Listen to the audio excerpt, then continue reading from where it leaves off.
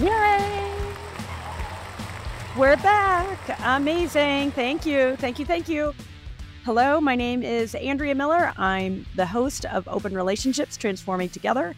I'm delighted to be joined by Joanna Schroeder and Brian Atkins, my amazing team. And we have an incredible guest for you today, Stan Tatkin. And so rather than us blah, blah, blahing at the beginning, as we really often like to do, I think, Brian, you told me that Stan's in the waiting room. Can we just let it rip and get right into it? Let's do it. Absolutely. Let's let him in. All right, let's do it. Woo! All right, love. All right, thank you.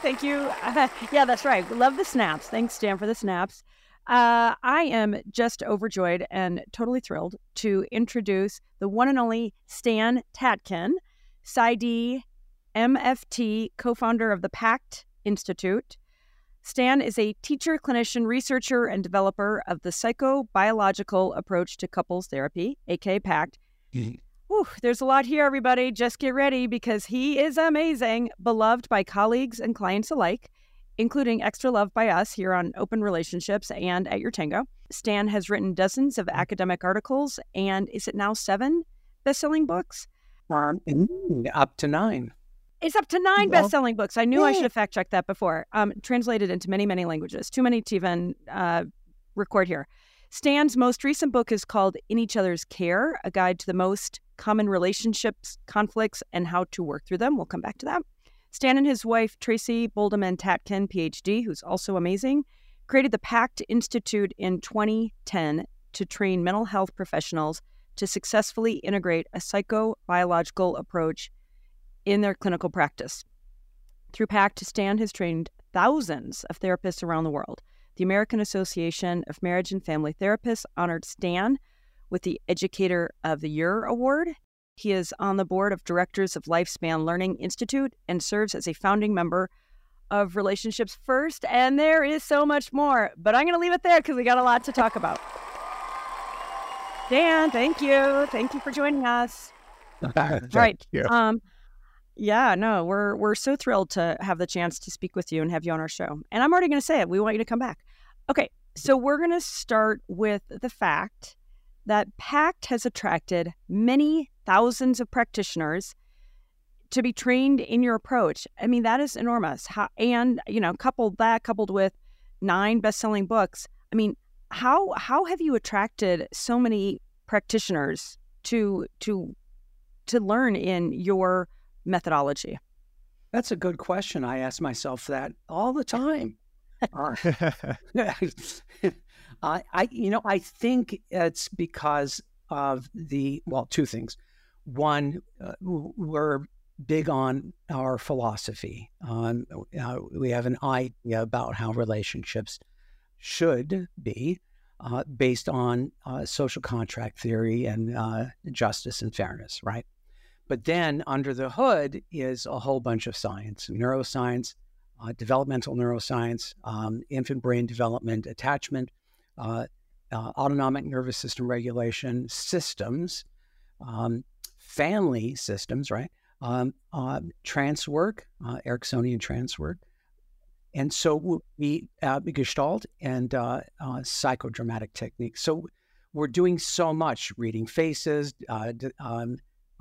learning how to discover deception, that I think because it's a derivative, right? We're taking from the very best, but it's all focused on secure functioning. That's the goal. Everything that we do is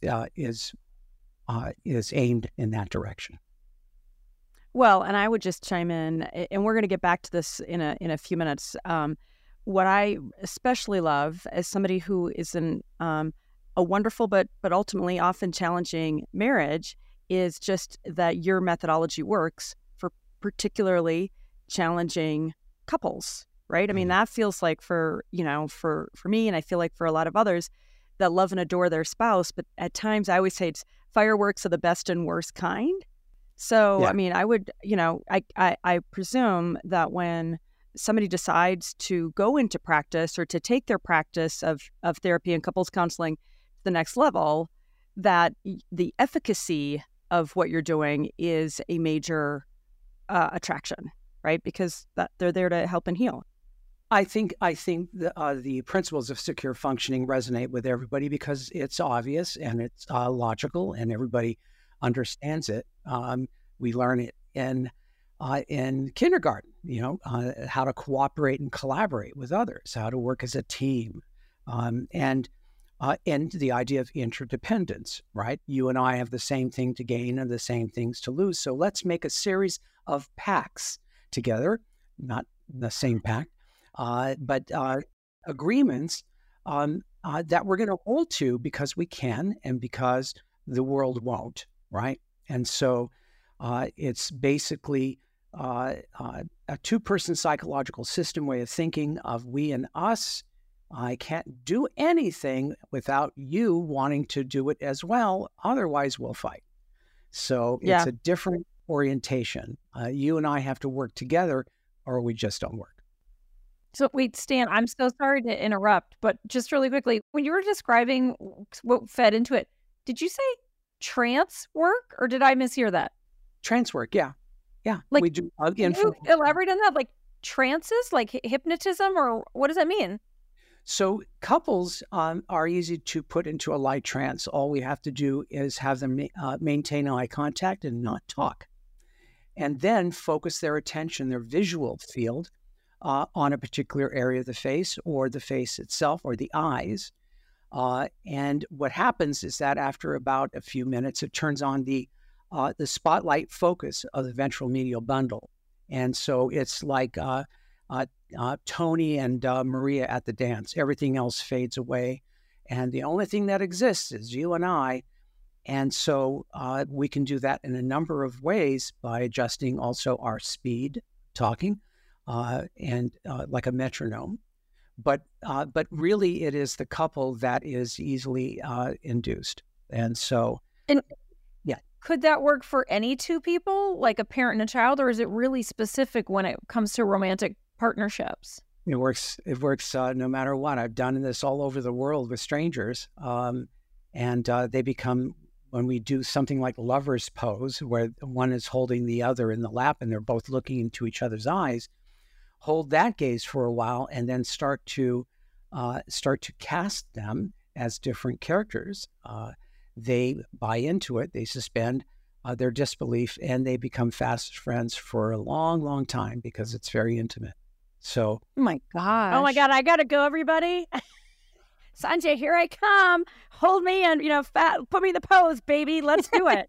I mean, that is amazing. Yeah. Wow.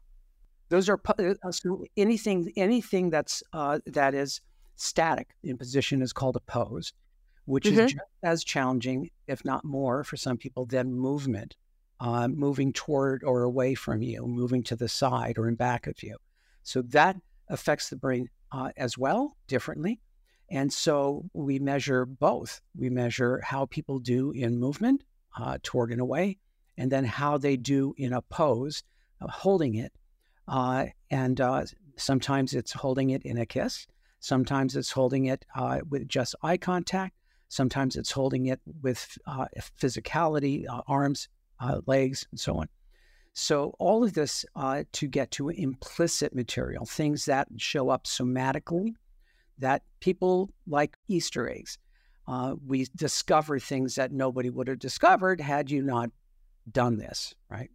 It's a stressor. But the one I'm talking about is delightful. The lover's pose is beautiful. It's art. It can be the lovers on a spring day, with a picnic basket, looking into each other's eyes, or it could be the pietà, holding your dead father, mother, sister, whatever. It can be father, child, mother, child. It can be anything. I can cast them anyway. I just have to stay true to the positions because the superior position has a certain feeling to it and the inferior. So as soon as we put people in a position, it alters their state. So right away, that helps the trance. When do you choose to do the actual, is this like a therapy exercise or is this like maintenance or like who chooses to do these poses? I do. I put them in. Well, I mean, like, is this something that like all couples should just be doing, or is this something that like we've been having issues and we need to come together to connect better? Well, I mean, it's doing it at home just because is better than a poke in the eye. Why not?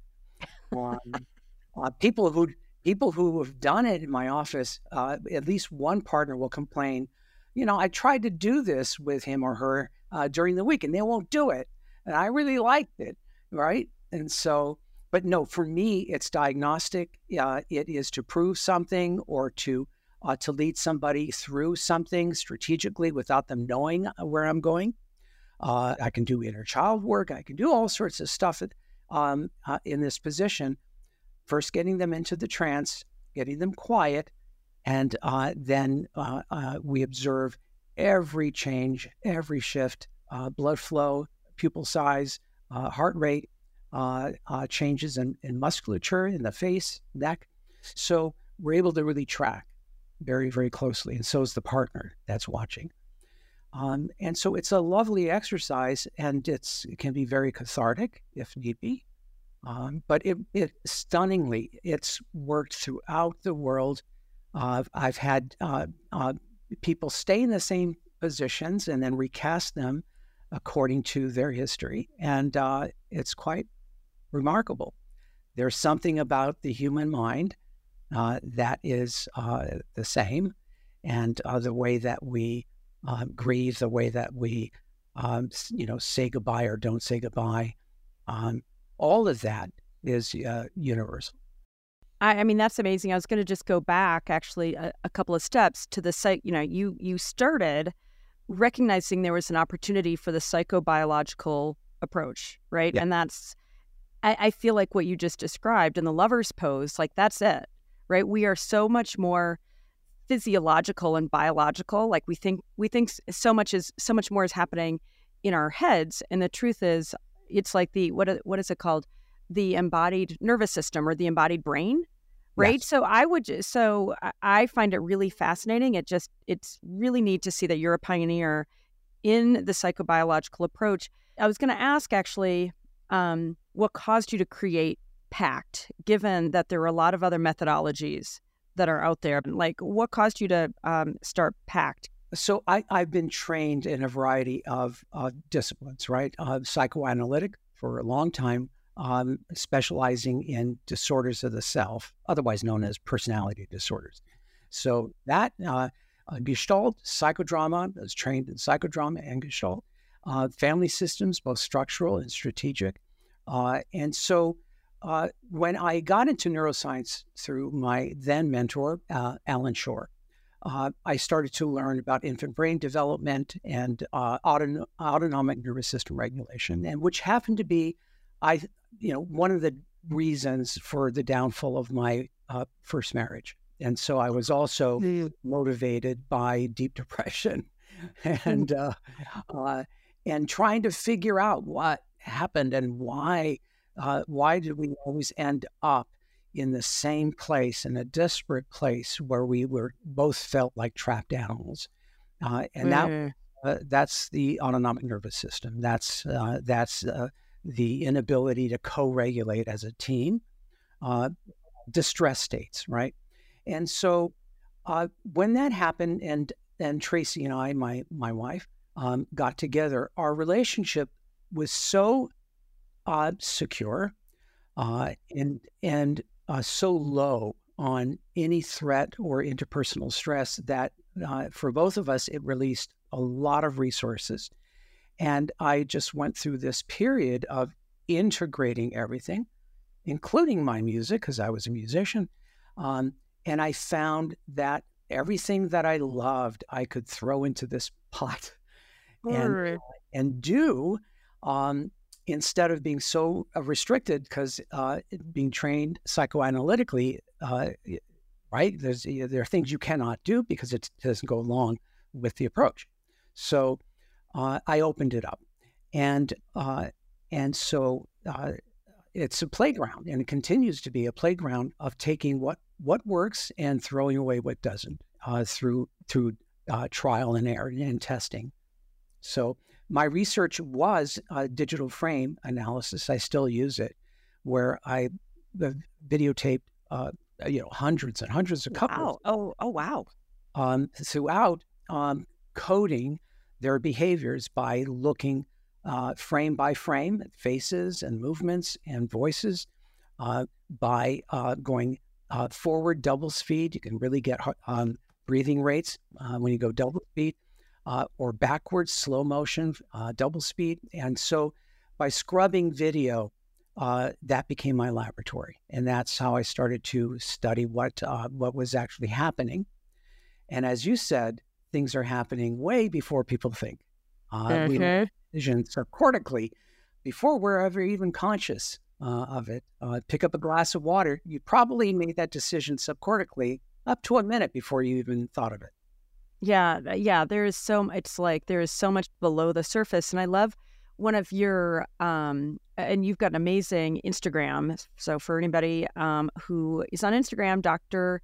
Stan Tatkin, DrStanTatkin, Dr. Stan Tatkin. I love the funhouse mirror reference that you made, where people are, it's almost like we're projecting. So if Sanjay is maybe a little bit irritated, it's almost like, depending on my state, I might see him as a threat, right? Well, But it's like that funhouse mirror, because he may not be projecting that, but that's what I'm receiving, right? So that's a problem. So here's the formula. State drives memory, and memory drives state, right? Memory drives, I feel I'm in a state of mind, and now that triggers a memory that of other times I've been in that state of mind through association, right? Or I'm remembering something and it changes my state, and they start to loop. So state influences memory, memory influences state, and state alters perception like a funhouse mirror. So if I am feeling threatened by one of you, it will alter the way you smell to me, the way you feel, touch, the way I see you, how I read your face, and how I read your voice. All of that is altered because I'm primed, right? Priming is a memory thing. I'm primed to look for those things. So I'm angry, and I'm more likely to notice Joanna's brows, coming together, and then, even though that's not truly anger, I could misconstrue it as anger, right? So if just theoretically, you and I are in a conversation, and maybe I'm doing that, maybe I'm squinting down a little bit like that because maybe I have a headache, maybe my vision, or I'm thinking about something, and you're saying if you were already in a heightened state or seeing me as a threat, you're gonna, she's so mad at me, she's about to yell at me. Right, because under stress, we use cheap memory, procedural memory, which is pattern recognition. What Daniel Kahneman calls System 1, down and dirty. I see it, I shoot it. And so, wow. It's like when you're mad at your roommate or something, and like every little thing they do like now pisses you off or whatever. It's like you're just so projecting magnified. that onto them. Yes. And add to that, personal narratives. We all create our personal narratives, and those personal narratives are based on our history, our memory only. So I will start to interpret Andrea according to my history and my personal narrative, and I'll take the data I'm picking up and twist it into something that protects my interests only. Right? And so that's interesting. So human. That's the funhouse mirror. It's the funhouse mirror. So we can't believe it. How do you break out of that then? Like, how do you stop that? Because I know I snowball. I just get like, and then I'm so self-protective, It's a two-person approach. It's a team approach. I have to monitor you, Joanna. I'm responsible for your felt sense of safety and security at all times. And so I'm watching you. And if you start to tip or tilt into feeling unsafe, it's in my best interest to return you quickly to safety and regulate you and you me It's like if we were on a tight wire, we'd have to look at each other because anything either of us does could cause a problem with both of us, right? We could fall. And so we have to keep our eyes on each other and be in each other's care, literally, which we're not accustomed to doing anywhere, except in instances that is important, like in war or cop car partners or dance troupe or anything where people have to depend on each other and create something that's a vision that everybody holds and have the same purpose, right? Okay, but Stan, what about, and I may or may not be asking for a friend, when you are in a marriage that one person tends to get dysregulated more quickly, right? And what you described, everybody agrees with. And it's like, who said it? Mike Tyson or somebody? Everybody's ready for a fight until you get punched in the face, right? Or whatever that quote is. Right. And so I'm wondering, when we're in the thick of it, and the other person, has a really tough time being able to do that for you. What do you do for those couples, right? Because we all agree that that is the right thing to do. But when you're in the thick of it, and we're going to get back to fighting skillfully because I do like your advice on that. But just in those moments where that other person is going off the rails, and you're kind of going off the rails, like I just feel like that is so common. Yeah, you can feel that. Mm-hmm. Right. So one thing, if I were seeing you and Joanna, and let's say you didn't know how to handle Joanna because she becomes dysregulated, I would hold you responsible, Andrea, because come on, Stan, that was not the answer I wanted. I want you to tell me how to make the other person, be more regulated. No, I'm just kidding. But go ahead, please. You are her handler. She is your handler. She is your handler. You're supposed to be good at each other at the animal you picked. So think animal. You have a horse or a dog. Do you want it to? Do you expect it to do? To be okay with everything you do? No, you have to learn that animal. Otherwise, you get kicked in the face or you get bit. So you have to learn the animal. You have to be an expert. You have to know its sensitivities. You have to know where to approach or how to approach and so on. Same thing with a partner. So you're telling me that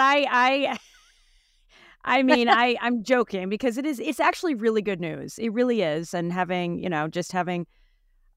gone through the highs and the lows plenty of times, ultimately, when I think back to, in those moments of despair, it's like, wait, I can do this better and I can do this differently. And I fundamentally have come to the conclusion many times, and even more as I get older, that I have much more power than I realize. And not in a manipulative sense, but in fact, you use the term emotionally intelligent, right? And in some of your work, it's like, I made it up. I'm kidding. I know. It was like trademark Stan Tatkin. No, but it does. I mean, that I feel like it's a big fancy way of saying, like, I can be much less emotionally reactive and much more skilled and we don't have to take the gloves off and beat the shit out of each other. And I have more power than I feel like I have more power than I realized. Sorry, Joanna, go ahead. I just wonder,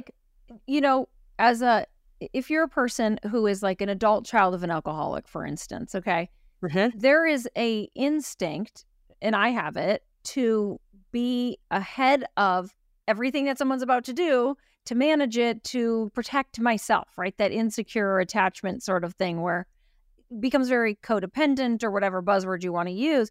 How do you know the difference between me feeling responsible for my husband's dysregulation and then me, acting out that role of caretaker, anticipating all the problems, solve them all yourself? Well, it's in what you just said. That's a one-person operation, right? I'm going to take care of it all by myself. This is a two-person. Nailed it. And so I have to do it. You have to do it, and we're going to do everything ahead of time based on agreement. So So think of this in a free union where people are coming together as independents, right? Autonomous individuals, adults. It should be based on terms and conditions, right? We're the co-architects of this thing called a relationship, which doesn't exist except in our heads. And so we come up with ways we're going to protect ourselves from each other. And that requires planning. We have to think of what could go wrong or what did go wrong and put something in place for the next time by agreement and permission to enforce. Those are vital. Everything we do has to be done by previous agreement and permission to enforce. 2 bosses, 2 generals, because we say so. Therefore, that respect, that formality has to exist. And therefore, I give you permission to govern me as you give me permission to govern you. And this is how we keep each other safe from our natures of being human primates, which is not great. Let's face it, under stress, under pressure, we can do really terrible things and revert to one person thinking of I, me, my, and you. So that's unfriendly. Again, if you were in the foxhole together, you could not afford to do this. You would have to know your partner's weaknesses. If your partner was freaking out, you got to put them back together again because you need another person. So it's just 2 of you in the foxhole, right? You got to do that.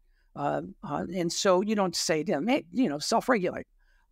If they could, they would. They can't. So they just don't. relax, right? Do you ever think it works to say just relax, Stan? It's the worst. It's the worst. Think about it. Your point's well taken. If somebody hits my kryptonite and I become discombobulated, and Joanna's my partner, she's the only one with the medicine. I don't have it. Right? So she needs to know what to inject me with very quickly to snap me out of it so I can think again. And I can start to collaborate again with her, right? But I'd like the permission to enforce. I love that too. I wrote that down. That shows the mutuality, which I think, my instincts are not very mutual. They're very protective, armored, panicked. And like the permission to enforce is super, what do you, like a handshake. We've already agreed to this. Yes. Yeah, your point about mutuality. All of this collaborative. All of this eventually eliminates fighting. We still get pissed off at each other. That's not a problem. But we don't fight anymore because we've actually been working on legislating as we go and coming up with ways that we both agree that this or that has to either stop or start, right? Depending on where we're placing the bar. And so you and I decide we're never going to do that. That's poison for us. That would destroy our union. So thou shalt not. And we give each other permission to enforce.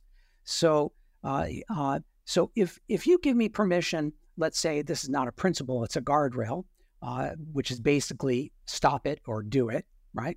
Stop it or do it. A guardrail, and you give me permission to say, you're doing that thing again. Don't. You are obliged to cooperate immediately without pushback. So you can forget. It's a 2-person process. You can forget because we're all basically automatic, reflexive, and dumb. And so we're going to do these things. But if you cue me, prompt me, by agreement, I have to yield without complaint, without explanation. I just cooperate immediately. I'm going to push back on this a little bit, only because I feel like in an ideal world, I can get there and we can get there. But I'm just thinking practically, all the, when you're angry and dysregulated, all that mutuality goes out the window, right? And I'm just wondering, in your experience, what kind of time frame for couples that say, okay, we're going to be much more rigorous and intentional, right? Because that's what you're talking about. Like some serious intention and some serious rigor. And I got to believe very few people do that, right? Until maybe they are trained by you or a packed therapist. Or unless they're in the context where they're forced to do it, right? Well, exactly. But then I'm wondering, how long is there a time frame that you see? It reminds me of a practice. It's like if I wanted to go and become a yogi, I don't just say I want to become a yogi. I go and I try to stand on my head many times before I'm able to stand on my head.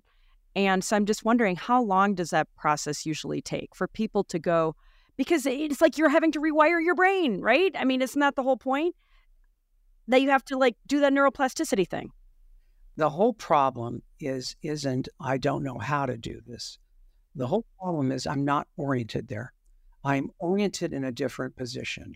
So couples are unique in that they get together for a variety of reasons, none of which are what unions normally do. In other words, we have a shared purpose in mind. We have a shared vision of where we're going, where we want to be. We've vetted, are we on the same page? Are we getting each other on board with the big ticket items? Are we doing due diligence to make sure that we could be a good team because we want the same things, or at least we've learned how to do that? Couples don't do it. You wouldn't start a business because you fell in love with someone, right? Yeah, maybe you would, but that wouldn't be why. Listen, I would. That's right up my alley, actually. Guilty. That's why I've had so many businesses.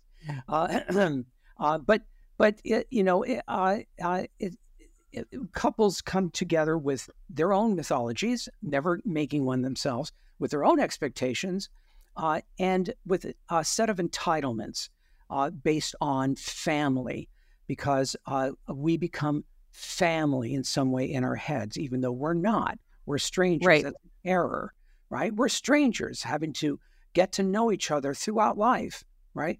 But when we think we're family can get away with anything. After all, we're blood. No, we're not.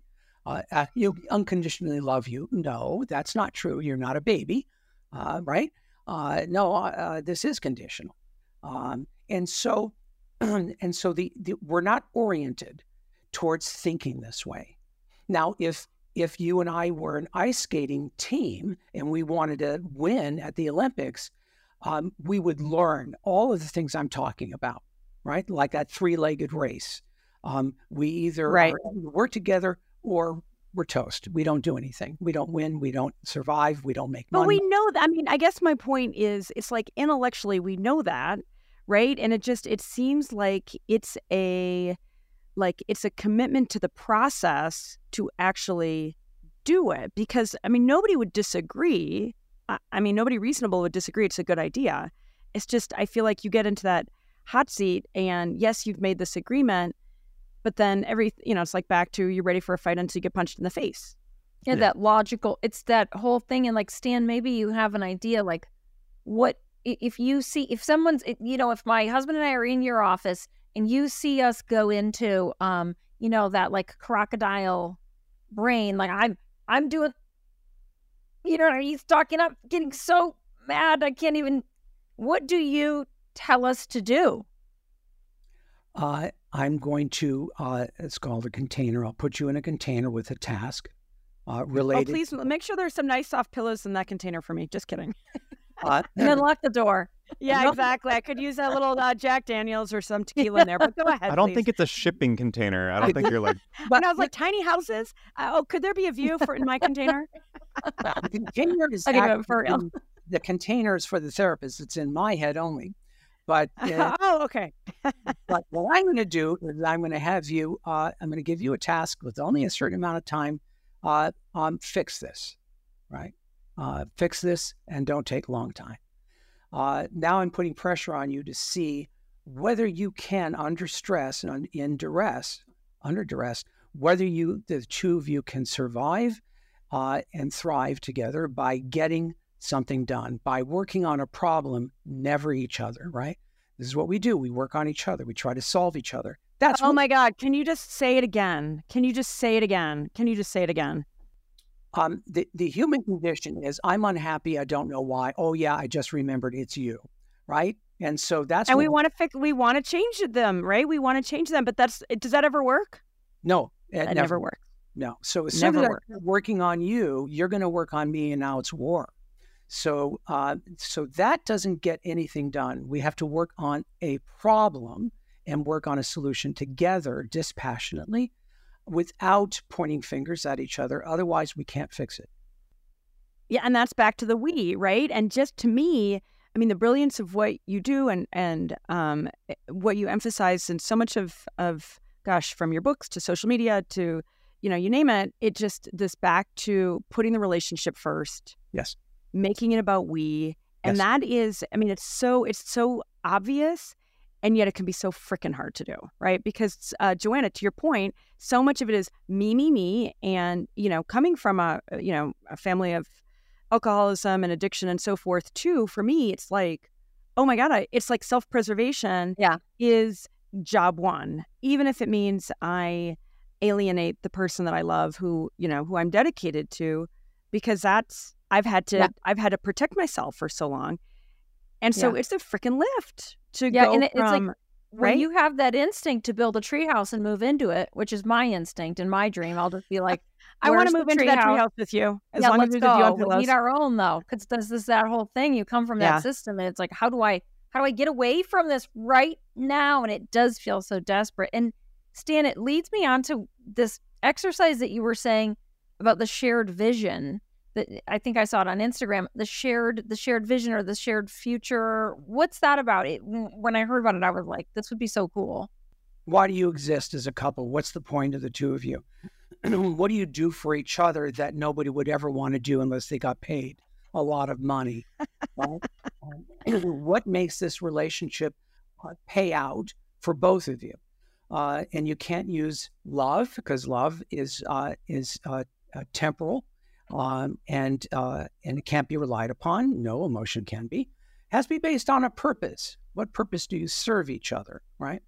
And so, can you use kids in that? Like, can I say we're together because we have kids, or to create like a healthy landing place for our kids, or anything like that? if that's your main purpose and that's the most important thing, and that is the central organizing purpose or principle of your relationship, great. But don't come to me complaining that there's no romance or sex. Touche. Because you're parents. Touche. We're going to make you the best parents you can be, because that's what you want to be. But ultimately, I mean, I'm going to push back there a little bit too. It's like, and I totally get what you're saying. You got a little edge in your voice, and I picked up on it, because I feel like it's like, what do we need to show our children, right? And one of the most important things we show them is how to be courteous and respectful, and how to be we in our marriage, right? And so you didn't ask me, Joanna, but I'm gonna say, like, it shouldn't be about the kids. Like if you put your relationship first, then, or your marriage first, whether you're married or not, but that, to me, there is a huge trickle down effect to the kids. Am I right, Stan? Please tell me I'm right. Yeah. So if you think of it this way, the reason we might choose to put our relationship, which is not each other, but includes each other, but our relationship, something greater than ourselves, our union, our alliance that we co-created, we put it first, because if we're not okay, nobody else will be. If we're in charge of everyone and everything, then we also have to take responsibility for making sure that we're good first, and then everybody else. So we think first about each other and as insiders, and then we think about how we're going to handle everyone else. Our good time, our safety, security is ensured. We've predicted, planned for it. We prepared for it. That comes first. And this way, other people are actually happier. So trickle down. Totally. Totally. I feel like that it is such a gift to do that work. And for me, I'm going to come back to what we've been talking about, that it's incumbent upon each of us. Like, so often I'm waiting for the other person to go first, right? And, I feel like the central premise of what you're saying is we have to be the keeper of and I feel like you can get into some, extreme territory where it's like, oh, now I'm responsible and he's behaving badly, but I'm responsible. And I realize that there are extremes where this model doesn't work. So we're going to stay kind of within there are extremes does work. Sorry? We just didn't get into them. There are extremes. Right. Still does work. Oh, okay. Well, I want to come back to that in a sec, but when I think about what a gift it is, but how hard it is, and it's so much easier to give up, and it's so much easier to blame. And yet when you cross the Rubicon, in fact, I was just listening to a great podcast. You sent it to me, Joanna, with Brene Brown, just talking about they've been married for 25 years and how she says, literally hands down, it's the freaking hardest thing. Marriage is the freaking hardest thing. And so it is, right? But it's like, it's hard because we're overcoming so much of our own hurt and heartache and disappointment, and we just want to put it on the other person. But there's total futility in that. So it's like, do your own work and rise above, or suffer the consequences, is how it feels to me. But Stan, I want to go back to what you were describing. You said, some of the hurt and heartache caused your first marriage to dissolve, and then you met the one and only amazing Tracy, and you said it was like the threat level and so forth was a lot lower. Will you talk a little bit about, was it always a lot easier with her? Did you guys have to beat the shit out of each other to get to the other side? I mean, metaphorically. Yeah, metaphorically. Thank metaphorically. you. Thank you. Yes, we do not advocate for any violence at all, even verbal violence at all. But but we've all been there, right? And marital hatred, right? Like everybody relates to marital hatred. So did you have to go through any of that with her, or did the two of you kind of win the lottery finding each other? Both. We won the lottery finding each other, and we went through our struggles. All human beings are a pain in the ass. There's no exception. Right? Even you? Oh, God. Stan, especially, it can't be true. You're like the biggest teddy bear. Thank you. Until I'm not. Until you're not. And then you're a freaking pain in the neck. I know. I'm an asshole along with everybody else. So okay, well, thanks for being honest. Open relationships. Ching, can we get from Brian? We want to keep it here real on this show. No, but seriously. But I'm joking, but I'm not joking. Like, for each of us to be able to have sort of the maturity to say, God, it can be a pain in the neck. Yeah. Right? Yeah. Because it brings us to a place of, okay, so maybe we're able to relate to our partner a little bit differently rather than, always being a little more one-up. Anyway, I'm sorry to digress, but I just think it's an important point. So secure functioning, based on that you and I have parity, equality, shared power, shared authority. Everything we do has to be fair and square. Everything we do has to be good for both of us, or there will be trouble. If you boil it down to a formula, the formula is this: I have to simultaneously protect myself and you at the same time. I have to simultaneously think of your interests as I'm thinking of my interests. I have to simultaneously remember what I've done to cause you to not trust me or to worry about what I'm about to do, and not leave it up to you, because I remember what I've done. And I have to say that I know you think I'm going to do this like I did before. You have every reason to think that. Nothing in my hands, nothing up my sleeve, nothing behind my I promise I will not let you lose anything. Oh, that phrase. I will not let you lose. I love that. Yes, I promise I will not let you lose. And gosh, the vulnerability required to be like, well, I remember when I used to stomp outside and whatever it was, and I'm going to not do that. Right. Because I promise I'm not going to let you lose. That's that assurance. Yeah. That assurance and that way of playing this game is what builds trust every day. It actually does it. Because we're choosing to do the best thing. We decide what's the best thing we could do. What's the right thing we could do. It's devoid of whether we feel like it or not. It's based on a purpose. Would we want that? Would we want that outcome? Yes. Therefore, we have to do it, even though it's likely going to be the hardest thing to do. That is placing the bar high. That is believing in something greater than ourselves. That is discipline. That's being a grown-up. And that takes some courage, in a sense that if I do this, let's see how it plays out, because insecures believe they're going to be screwed because they have been. And so here we're working out a system where we don't make any move unless it passes muster for you and me, right? If you're unhappy with a decision, we stop there, because I will pay for it if I pull you into something you don't want to do. Therefore, if I really want you to do it, I'm going to bargain with you. I'm going to make it good for you. I'm going to see if I can, throw things in that you love, love, love. So you'll come with me because I want to be with you, even though you don't want to do this thing. that's not a transactional morality. That is actually a higher level, because we're operating as a team. We're operating in a way that keeps us together as two different people by finding ways to make it so that we're both happy before moving, before making a decision, before going to the party, before whatever we're going to do. You know, it's the only way to the promised land. What do they say? You go 2 by 2, and it's you know, I realize that's mythology, but it's fact. Three-legged. Right? Three-legged race. We love the three-legged race. We you know, can't drag the other person along. Otherwise, we are definitely going to, you know, fall down and lose a race. Let me ask you about, you were just talking a little bit about, you know, when you have to make a container. Yeah. Are there times when you just want to like put your hand around a client's neck and just go, like, can you just do better? Can you just, you know, like grow up and get out of your own way? I mean, I just want you to keep it real. All the time. Yeah, all the time. Oh my gosh. Oh my God. Thank you. But that includes me. See. Okay. You're gonna.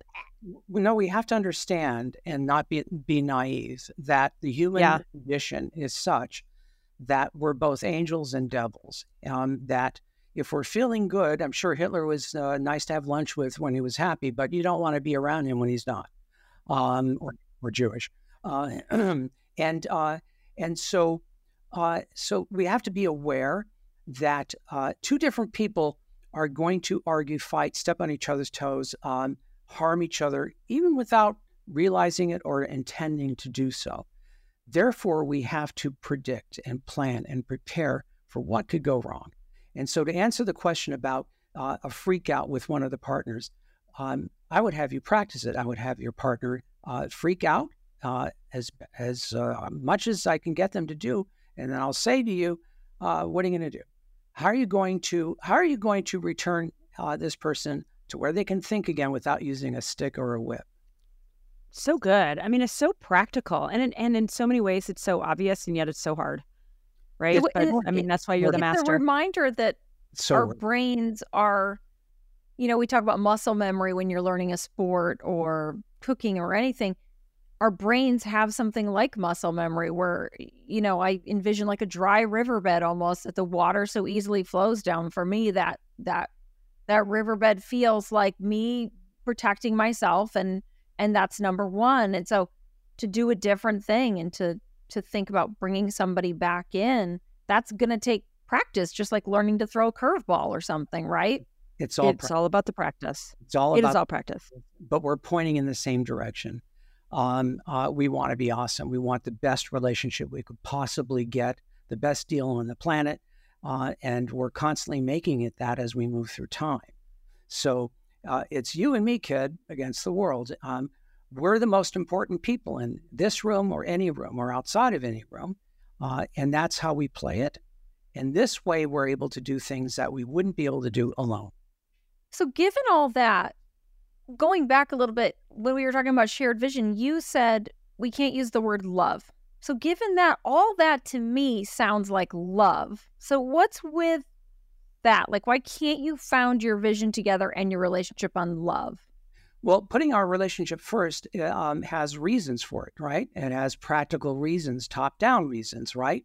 And so that's not about love. Would that encourage love? Would that foster love? Yes. Behaviors are wag the tail of feeling. So not the other way around. The other way around, it's chaos, right? I'll do it if I feel it. I don't. That makes sense. We're off, right? And so we have to think purpose. What do we want? What do we want? What's ideal for us? Let's place the bar there. Let's vet it for what could possibly go wrong. Are there any bad downstream effects that we could encounter? And by the way, how do you want your version of this thing that we're agreeing to? And then we give each other permission to enforce, remind, prompt, right? So how are we going to get there? We make each other get there.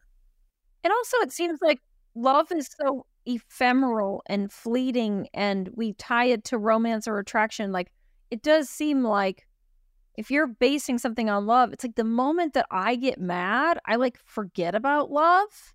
Of course. You know? So if that's the goal, it's like, well, it's not love anyway. Might as well give up. Yeah, it's Yeah, it feels like the purpose is so grounding, right? When it's like we need that intellectual tether. I mean, that's what I find at times. It's like, oh, all my other capacities have escaped me. Let's, if one neuron can, kind of bring me back to, okay, this was the stated purpose. Let me go back there rather than just, throwing my hands up in the air and baby in the bathwater, right? Yeah. So because that it's like but I feel like it's back to that practice of learning how to overcome the desire to fight back and react. And Joanna, you do what I do, freaking retreat.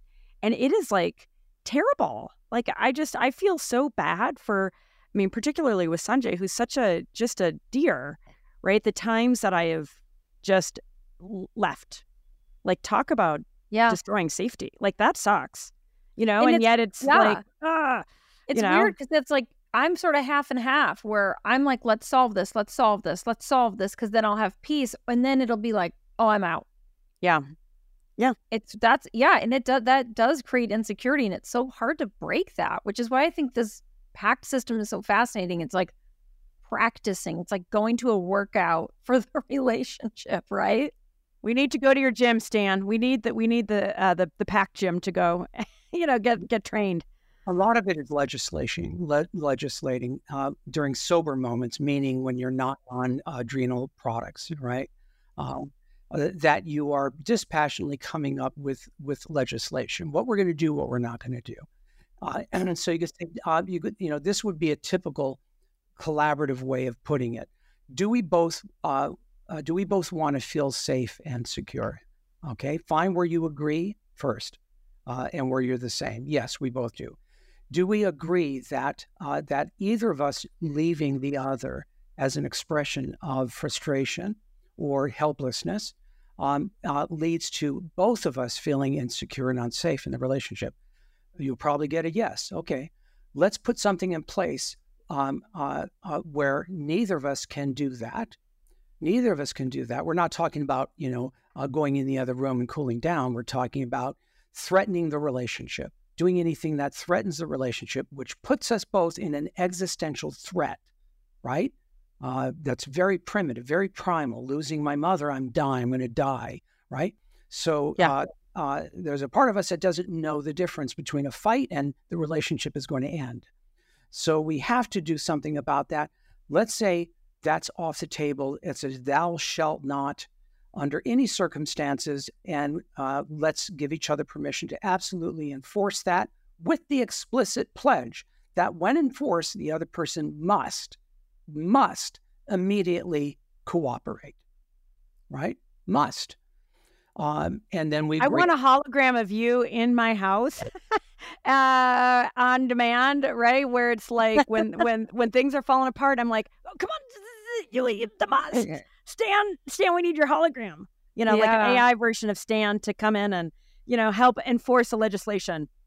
But then it's back to, right? But then it's back to, okay, each of us, it's a delicate dance, right? Because then if it's like I'm screaming, hey, this is what you agreed to, right? Which I could see me doing.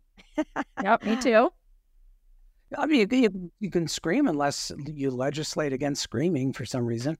Well, I would definitely legislate against screaming, then I'd go against my own legislation. Well, it reminds me of, and I don't know who it was who first said it, who said, if it's hysterical, it's historical. Who's famous for saying that? Somebody. But that's a good one. It hits me. Like Freud. Yeah, it hits me sometimes because, like you said, it's that feeling of dying. Sometimes it's like when I'm upset, it feels like being choked a little bit, like a physical sensation of panic and like this is gonna be the end of me. And that phrase comes back to me. If it's hysterical, it's historical. And it's like, no, that's sort of a manifestation of me as a little kid, right? It doesn't belong right here with this person.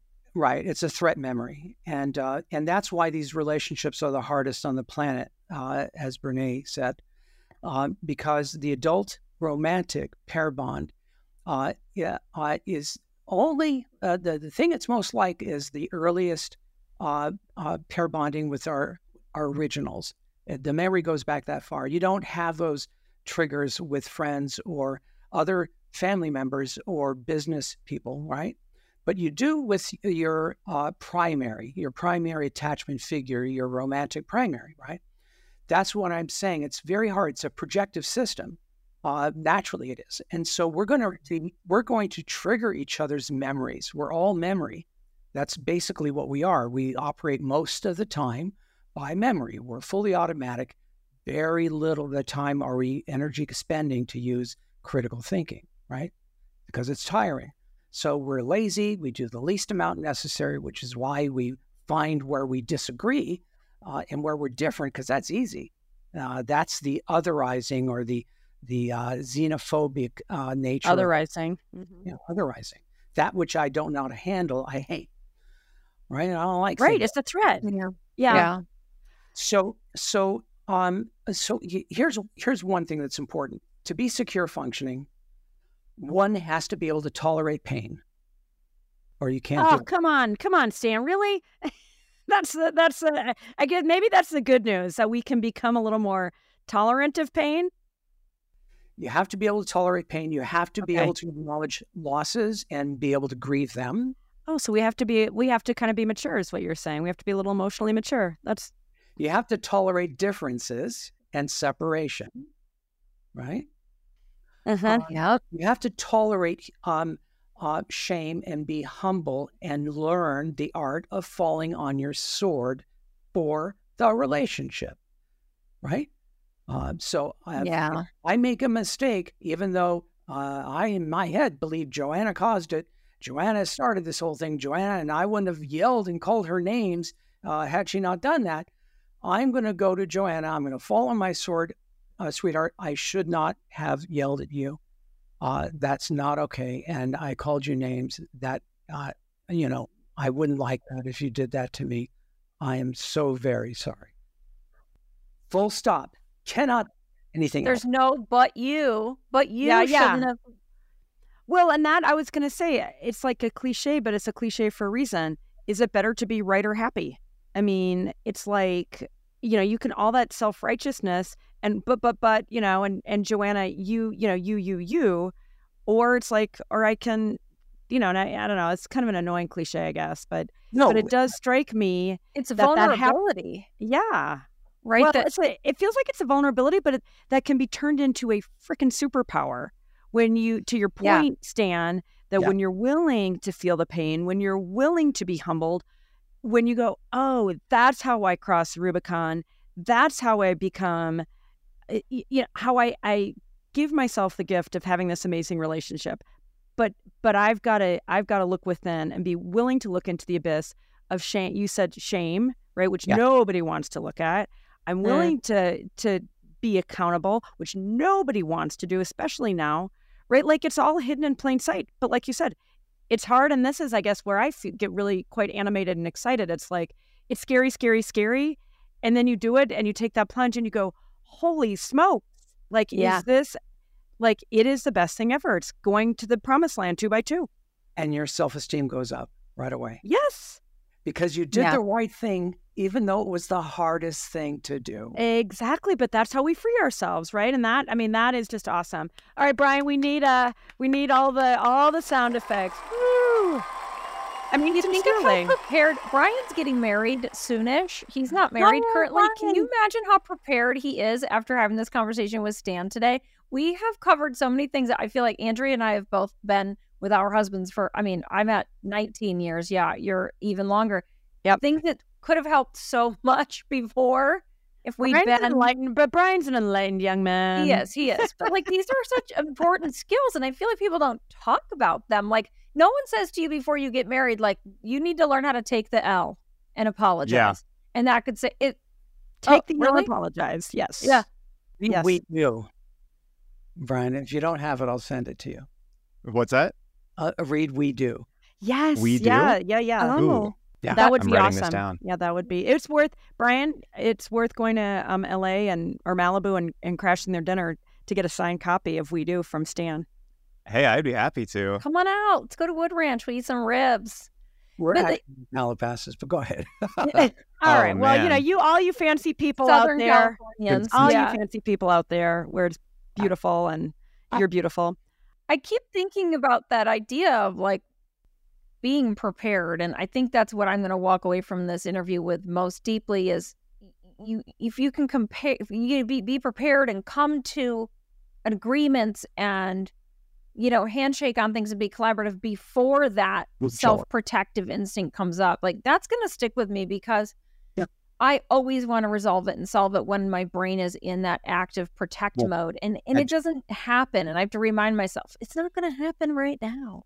It can't for neurological reasons. The areas of the brain that are high functioning and that are error correcting aren't operating because there's not enough oxygen and glucose to drive them.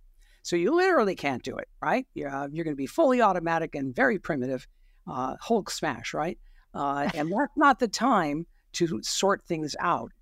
You sort things out by doing like a post. What is it called?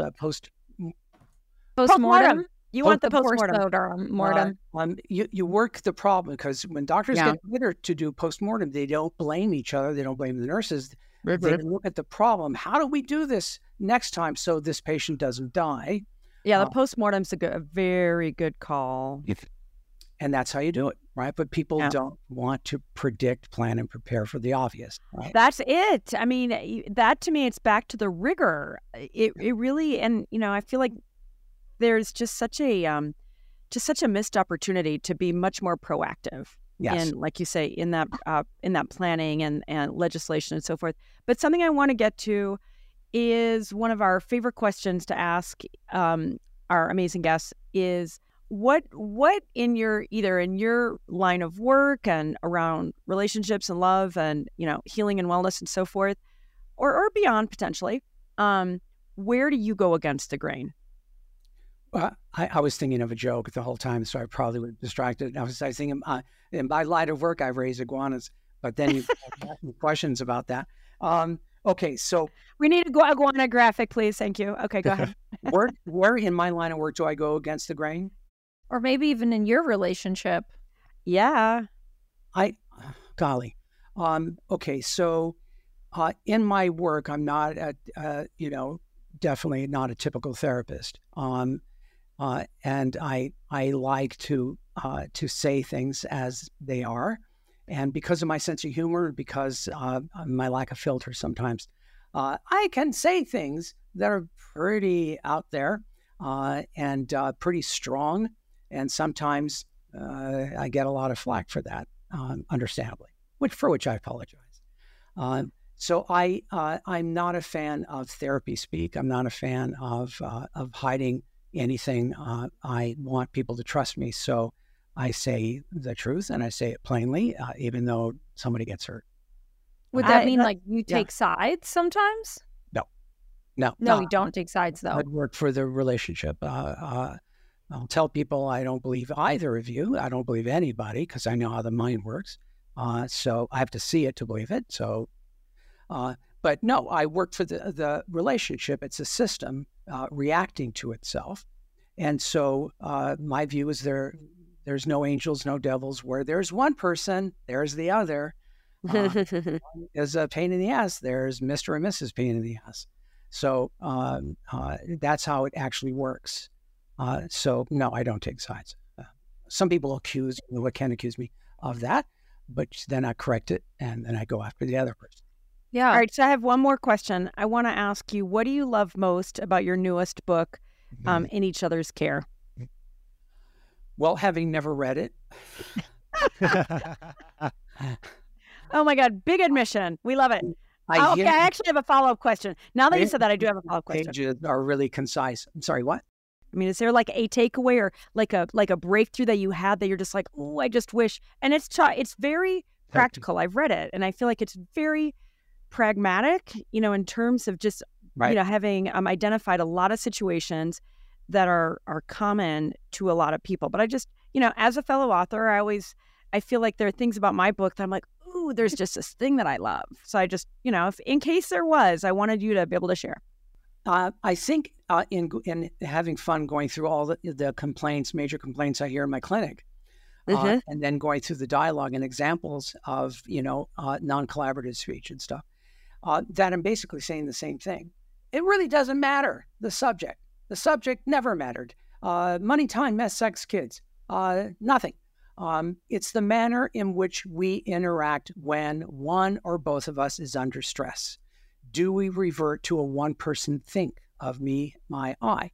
If we do, that's the problem. That is a big problem. So it's not the subject. It's the stressor. It's no me, my, I. It is always we. Yes, we have a problem here, even though I do. Because if I have a problem... Even though I want to say it's you, Stan, it's actually, it's we, right? If we're truly interdependent in that three-legged race, if I have a problem, you do have a problem. Yeah. Right? If I'm unhappy, you better listen up because you're not going to go anywhere. If you do something to me, it's coming right back to you. So there's nothing we could do to each other that isn't coming right back to us, including... I think we all need that chip in our brain, right? Because it's so easy just to revert back to the me, my, I, right? Or you, like you said, like the blame, the shame, the pointing the finger. And it's just, we just need to practice and overcome that. Practice, overcome, set the bar higher than the average human, which is on the ground, basically. Right. And learn to be better. This is all better. Improving your life and improving yourself, being a better person, being able to discipline yourself to do what's best and right based on what you both agree. All of that is just going to be win-win. There's no way you can... I'm going to summarize it by saying, I've been saying this, my kids are 10 and 13, so for 13 years, just about 5 times a day, you get what you give, right? Yeah. Isn't that the ultimate, takeaway here, right? If you're going to give the, in my case, walk away, well, okay, that's what I'm going to get. Like, now I'm alone. And so it makes me think that's the chip we need implanted in our brains and in our hearts. We get what we give, right? And if we can learn to give we into the, into the dyad, that's what we're going to get out of it versus me, my, I. We're planning against our survival instinct, and that's no easy task, right? Because that's what we're describing here, survival instinct. As soon as I feel threatened, I go into survival mode. That's why it's so hard. Hello? Yeah. Actually changes. Do you know, just even with a little bit amount of corticosteroids in your head, glucocorticoids, your brain is changed. Now, you no longer are as giving. You do not care about the other person's position. Oh. You're more jealous of your stuff, and you're more concerned that you're going to be hurt. And so... Let me ask you a really practical question. Is there a supplement? Is there a dark chocolate? Is there a something? No, like, seriously. So like when I'm starting to feel, because, it is physiological, like you can feel your heart rate, you can feel your blood pressure rising, you feel that feeling that Joanna, you so beautifully articulated, is there something we can ingest? And now obviously we want to learn how to do it, like regulate, co-regulate, so our nervous system calms the fuck down. Oh, got the first F-bomb in. But in the absence of that, when the corticosteroid starts to, excrete or whatever the, right verb is there something that can disintermediate that? Me, your partner. Thank you. I'm the therapist. I told you I needed that hologram. I need the Stan Tatkin hologram at all times. I'm dead serious about that. That's why it's a team sport. That's why it's a two. You cannot do anything very well by yourself. All of this three-legged race. All of this is interpersonal. And so we need another person. That's why I go to therapy, except save your money. You have a partner. You can only do these things with a team mind. Therefore, I have to bring you into the picture, because when I'm going off the rails, I can't stop. You can stop me. You've learned me. You know how to do that, because if I go off the rails and you go off the rails, we just crash and burn. Better and no amount time. Of vitamin D under my tongue is going to help, or whatever, you're right. I mean, and I love that answer, right? Because I am kind of looking for a hack, but I mean, your sincerity and gravity, it just hit me right in the chest. It's like, it's just doing the work, right? And having that wisdom. Let me ask you, based on that, I thought we were doing hacks today, and we never did. I know. Well, I have to be the next show. Since you said that, I was going to ask you, I keep thinking about this idea of the fast fighting, that you're saying, get in, resolve it, get out. So like what, if you're talking about a tool and I tell you, oh, I keep dragging these fights on, they go on, what can you tell me that I can do as a tool to make that fight done fast? Have your partner and you face to face, eye to eye, a relatively close distance, so you can so your brain will automatically pick up the cues. So not in the car. Not in the car. Yeah, not never to the side, because the amygdala fires more fervently when if someone's to the side or if you see a face at a glance. So you want to be dead on and keep everything short. You cannot, words are an aggravant, so you cannot talk much. You cannot go off the road. You cannot go on to a second topic. You stick to one topic only one topic, which is a challenge for the associative mind, because my state is reminding me of area. And then another thing, right? You can't do that. So one topic only, stick to that. We're going to work on it, not each other. I'm going to keep my talk quick, to the point, get off the stage and let you expend energy and talk. Otherwise, the more I leave you sitting, the higher your heart rate goes and the higher your blood pressure. Bad for me. Oh, yeah. We never refer to the past. We don't refer to last night, last week, last year. We will start to fight about memory. We're both wrong about memory because memory sucks. So don't do it. Don't even go there. Take what's in the past and place it in the future. What do we do if this should happen again? That's how you deal with it. And you do not describe the problem. If you start describing the problem, you're going to indict your partner. You will. And the other person will go, what do you mean by that? Right? And now you're off road. So stick to the plan, get in as quickly as you can, get to mutual relief for now, right? We've taken care of this. I promise we're going to continue this, but probably it's good, a solution for now. And then go on. I promise I'm not going to let you lose, right, Stan? I mean, that what you said a little while ago. I'm definitely going to talk in a way that doesn't give you the impression I'm not thinking about you. I'm not thinking about your fears or what I've done to add to that. And I'm not forgetting your interests. Has to be good for me, good for you, or we will not get along. Just won't. So to summarize, it's like to keep it from going on too long, because that's how we get that extreme sense of tension, that's historical panic, right? We're not bringing up the past. We're not bringing up second subjects. We're not going to litigate who said what. Yep. And we're going to get off the stage quickly so the other person doesn't sit there stewing on what they wish they could say. We give them the opportunity to speak. And the moment I start to see you slip into anything on your sweet face that looks like you're feeling unsafe or insecure, I'm on it stat. Because if I don't get on that, I don't have an audience, and I cannot, and this is really important, folks, I cannot influence you. As soon as you dip into unsafety, your face goes south, I've lost the ability to influence you, and therefore I've lost. It's a waste of my time. So I have to take care of you as I'm arguing with you. I have to take care of you and monitor you as we're trying to go back and forth and argue for the best solution. It's actually a power move, right? I mean, it's deceptive, right? You said something really interesting. I can't influence you, right? And that's, ultimately you want to do it in the best way possible.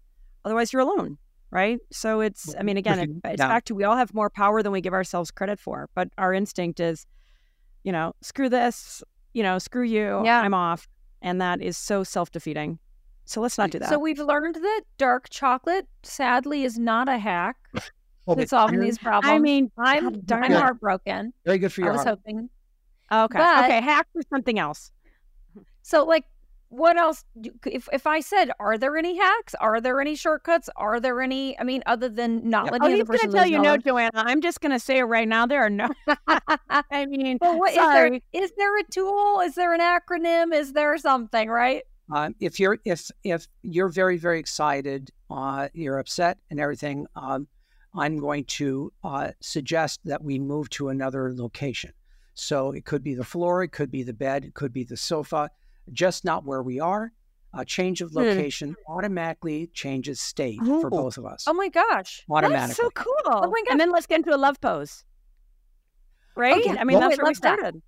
if you went into lover's pose, you would have a hard time fighting because it doesn't fit, right? The posture, the positions don't fit.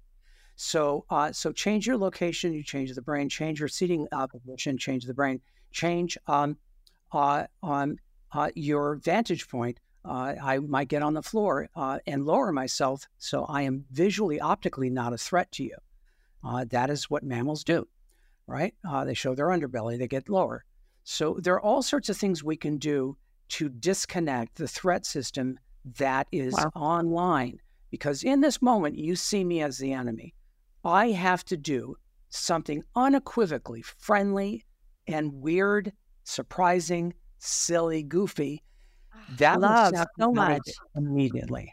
So I mean, I seriously love that so much. And My- so I love that I'm totally wrong when I was like, no hacks. Oh, yeah, there is a hack. It's a Oh, really, I love that. my, da- Dude, my, I feel like it'd even work with kids. my Yes. my daughter who's here, she did something. I was furious with her, and I refused this time. Tracy said, you're the adult, go in there and apologize. No, I'm not. No, not this time. Nope. And I was in the kitchen suffering as I was typing something, I don't know. And in Joanna walks with a towel over her head. Oh my God, so good. I She immediately, just upstaged you. I immediately knew what it meant. I immediately knew what it meant. She's on the spectrum, and so she doesn't like to be skin to skin. It was a peace offering by putting, which we now call the hug towel, over her head, and I melted. We hugged, Yeah. both cried, and we both apologized for what we did.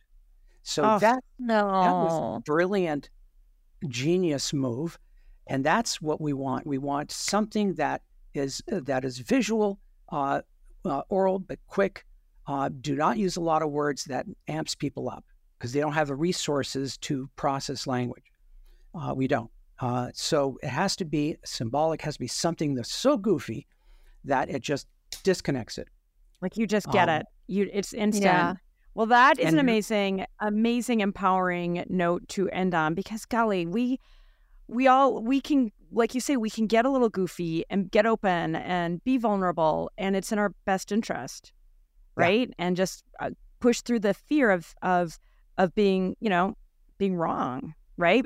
But what we get in return, what you described with your daughter, it's like, but that's the ultimate gift. But we can only give it to ourselves. And what a feeling of safety. It's such a lesson for me as a mom, too, to think about how to make them feel safe to be vulnerable by showing my vulnerability, too, right? It is. Yeah. You have to do it to know the reward. If you don't do it, then it just seems like it's not worth it. But it is. That's Anything it. that's Yeah, no, hard- it's a practice. if it were easy, would it be worth anything? I'm serious. It's hard because it's worth something. It pushes us beyond our primitive nature. It pushes us beyond our 3-year-old that pops up, our pride and all Well, that. and out of our comfort zone, and it's like, and beyond this illusion of control that we have, right? Yeah. We all cling to kind of this illusion of control, and I feel like it's a whole bunch of these things. And what you said before about it being kind of almost antithetical to our survival, instinct. At the same time, it is totally sort of the only way to achieve survival in a form that we'd all want to survive, right? You cannot have a war in your own foxhole. That's suicidal. That's Darwinian. Mutually assured self-destruction, which we do not want. Right, That's we want to right. avoid that. All right, so Stan, you got to come back and actually do more brain hacks. We got into a couple. A lot of them. We got into a couple, and then maybe we can get a little. I know you're a accomplished musician. We get a little music going. So we got a lot to do with you in the future. But thank you. This was amazing. I just want to tell all of our viewers and listeners there is so much of Stan Tatkin online on Instagram. I described that a few minutes ago. The Pact Institute, PACT, the Pact Institute. You can find a ton of content for couples as well as if you're a therapist and thinking about taking your practice to the next level. The Pact Institute is for you. Stan, any other places where you're directing people for more amazing content? Of course, Amazon and wherever you buy books. Portugal. We're doing Porto next year. It's kept to a small group of, I think, the Wired for Love couples gathering retreat. Yeah. Mm-hmm. It's a 5-star retreat, so it's always very luxurious. Portugal is the place to go these days. I'm hearing a lot of I've not been, so amazing. I probably while you're there. Oh yeah, oh yeah, we're not going to go there. Ooh, don't go into politics. No, we'll never stop. I meant nothing of that. It is I got you. It could be useful. Oh, good. You never know. True. Anyway, I love no matter you guys. what, it's love you. You're the best, Stan. Thank you. All right, that wraps up our amazing session with Stan.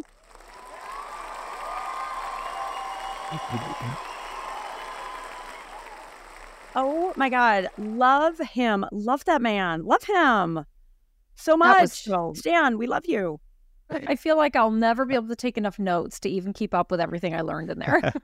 I know there is, just so much wisdom and so much heart, right? And just in the honesty. Oh my God, how funny is it?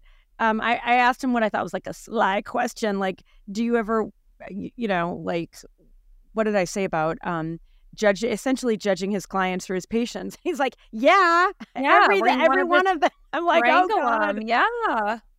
So real. Like keeping it real. Stan, we love that. So what were your... Oh, sorry, go ahead, Joanna. Oh, no, I was just going to say, and the way he shared his own story about the moment when he didn't want to apologize. Like his wife was saying, go apologize. Yeah, the story about his not going to do it. Daughter. Yeah. And just that intransigence and how we imprison ourselves with our sanctimony and hurt and heartache. Mm-hmm. And we're our own captors, and that to me it's like even in when there's all that hurt and heartache in our relationships, and we just want to make the other person wrong, right? And yet what we do is imprison ourselves, Yeah. So he's got. Well, like sometimes I think that people like Stan or any other successful people and successful couples, and of course couples therapists, I think, well, they're good at relationships. Like they do it right. And when you hear that sometimes they acknowledge, oh, no, I did not do it right in that moment, it's a relief to me because sometimes I'm like, maybe I'm just wired wrong. Well, apparently we're all wired wrong, according to no, totally. Right. Totally. Well, it's even why, I mentioned Brene saying that it's the hardest thing. She's obviously a superstar, and how even she says it is still the hardest thing, right? Like in a way, I need that for myself because at times it's like, oh, to your point, Joanna, like, am I just wired wrong? Am I just a, kind of a misanthrope or, right? And it's like, no, but to me, it's why relationships provide this unique, like really one of a kind forge for our own growth and freedom. Yeah. But it is not for the faint of heart. So it's either, okay, stay separate and in your sort of self-righteousness and indignation, or transform, right? Hello, transforming together. That's our show. And that is the whole thing. That's why that transforming together is so key, because you don't really know those pain points until you're in it with somebody. And like that historical thing of like, oh, I thought I was over that, until that bond, that attachment is threatened by being sad or heartbroken or scared. And then it's like, I guess I do have a thing I need to work on. Yeah. Well, and go ahead. There's that idea too that almost like seems counterproductive, like where like sometimes you don't want to fix the problem right away because like you're still in like lizard brain a moment. Like, because that's like Sarah, my fiance, and I, we have the issue where we're both problem solvers. So whenever someone like has an issue or something, we're like, okay, here's how we can go fix it. Here's how we can do this, that, and the other. But it's like, but he's right. When you're in that moment, you have caveman brain. Like when you're hurt, you need to like be in a calm, say a container. And container with a view. Yeah, and in the idea that it's a marathon, not a sprint. You know what I mean? It's like we can't just like go throw the fix right here and now because we're fixers. It's like that's not how it works. Yeah. That's interesting. Joanna, did you have a favorite takeaway from him? I know there were so many to mine. just when he said, I promise I'm not going to let you lose, it was like this feeling of what it would be like to hear that. And then to also know that in your partnership. Okay. And until I heard him say it that way, I didn't even realize that could be a goal. Right. Well, but, and I'm going to even take it one step further. How about to say that, right? How about to be the person that can do that? Because that's his whole point, right? And we're always waiting for the other person. And yes, I want to feel that, but dang, talk about empowerment. Like, if I could give that when I do give that to Sanjay, right? And I overcome the little me to become, kind of the best me, like that's the power move in the best way. Thank you, Brian. Yeah. I love the sound effects. Andrea, what was your favorite part? Oh my gosh, so many. I actually loved I really want to try the lover's pose, right? I mean, back to this sort of how we are so biologically wired in ways that, like, I want to use my biology for my marriage is one. So like taking advantage of that. But the thing that he talked about in terms of the changing location or just totally disrupting, like when you're in that fight or flight and it's like hard and icky and scary, to say, I can put a towel over my head or I can do something goofy and just totally disrupt that. I mean, to me, that's also a power move. And it just, I mean, and I realize it doesn't change everything, but I feel like if you can overcome that moment and it's, okay, here, we're going to give ourselves a chance to reset. Like, it feels like so deceptively easy, but powerful. So there's something, I mean, I loved your point about, I'm not going to let you lose. But when I think about just as a practical hack for when you're like it's hard and it's ugly and it hurts, to say, okay, what can I do? Maybe it's not admitting defeat with my words, because that can be really hard, but to put a towel over my head or, you know what I mean? Like to do something physical to disrupt it. And I loved, he said, not oral. I'm a talker, right? Yes. And Sanjay's a talker, right? So I really like using our biology, using our bodies versus our word. Like, don't use your words. Like we say that to our 5-year-olds, use your words. Don't use your words because you're just going to make it worse. Yeah. So I love that. I mean, so much in there, but I think that to me is an actionable, practical takeaway. That's one I'm going to deploy. I've been thinking about when it's possible in those moments, just being like, let's take a walk. Yeah. Just go and take a walk. And that's, you have older children, Andrea, and we have a 5-year-old, so that's harder for us. But what if you could just say, like, if the moment worked, let's just take a walk. We're going to go around the block. And we live in the country. It's a long block. But it makes sense to me that as you're moving, even just the adrenaline or those happy hormones that you get in your brain from a little raised heart rate in a good way, maybe that's part of it too. It's a different that. I love that. Yeah, I think that is a really practical way of saying, all right, we're going to disrupt our state. We're not going to leave each other. We're going to go outside together, weather permitting or whatever. I think that's actually really cool.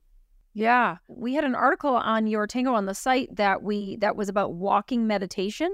And that is what made me think of it, is the person was saying, like, sometimes just sitting still and being present is very hard. So if you can do the meditative awareness and letting the thoughts pass through your brain as you walk, that can help you find that walking quiet. Is so, I mean, and I feel like somebody hears walking meditation, they may go, okay, well, there's the meditation part of it that I don't understand.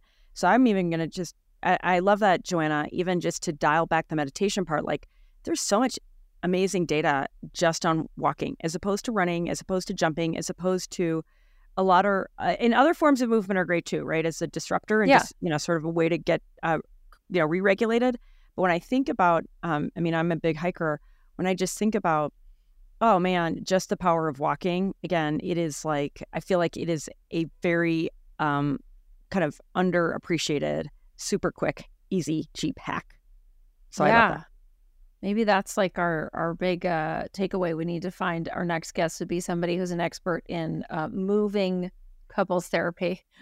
Yeah, no, I mean, it's like somatic all the like parts and that. pieces. Oh my gosh, there is so much more to mine. And thankfully, we're going to get Stan back on our amazing show. So let's wrap it up. Thanks, everybody, for listening and watching. We love hearing from you. So please write to us at openrelationships@yourtango.com. Tell us what you love. Tell us what you don't love. Ask any questions. Suggest guests. Please do follow us on iHeartMedia, iHeartRadio, or wherever you listen or watch your podcasts. And I always have to ask you, Brian, did I forget anything? Follow, like us, All good. comment. Exactly. If you're watching on YouTube, make sure to subscribe to us. And there's also the playlists page on our YouTube channel, which you can find the Open Relationships Podcast extremely easily. And please share us with your friends. Please share us with your friends. We want to transform together with you and your friends. Sorry, Joanna, one more thing. I was going to say, can people leave us comments? Because I would love to read people's comments. Yeah, on YouTube. Yeah, of course. YouTube, and write to us. No, we're a great way to, if you have something you want to talk to your partner about, but you don't want to bring it up, you're like, oh, hey, this podcast had a really good topic. Like, you should listen to it. Yeah. Yeah, we want to be in your homes, people, and in your hearts, not to sound cheesy and corny, but that's how I feel. Okay, thank you, Brian, Joanna. You guys are the best. Hey, you guys.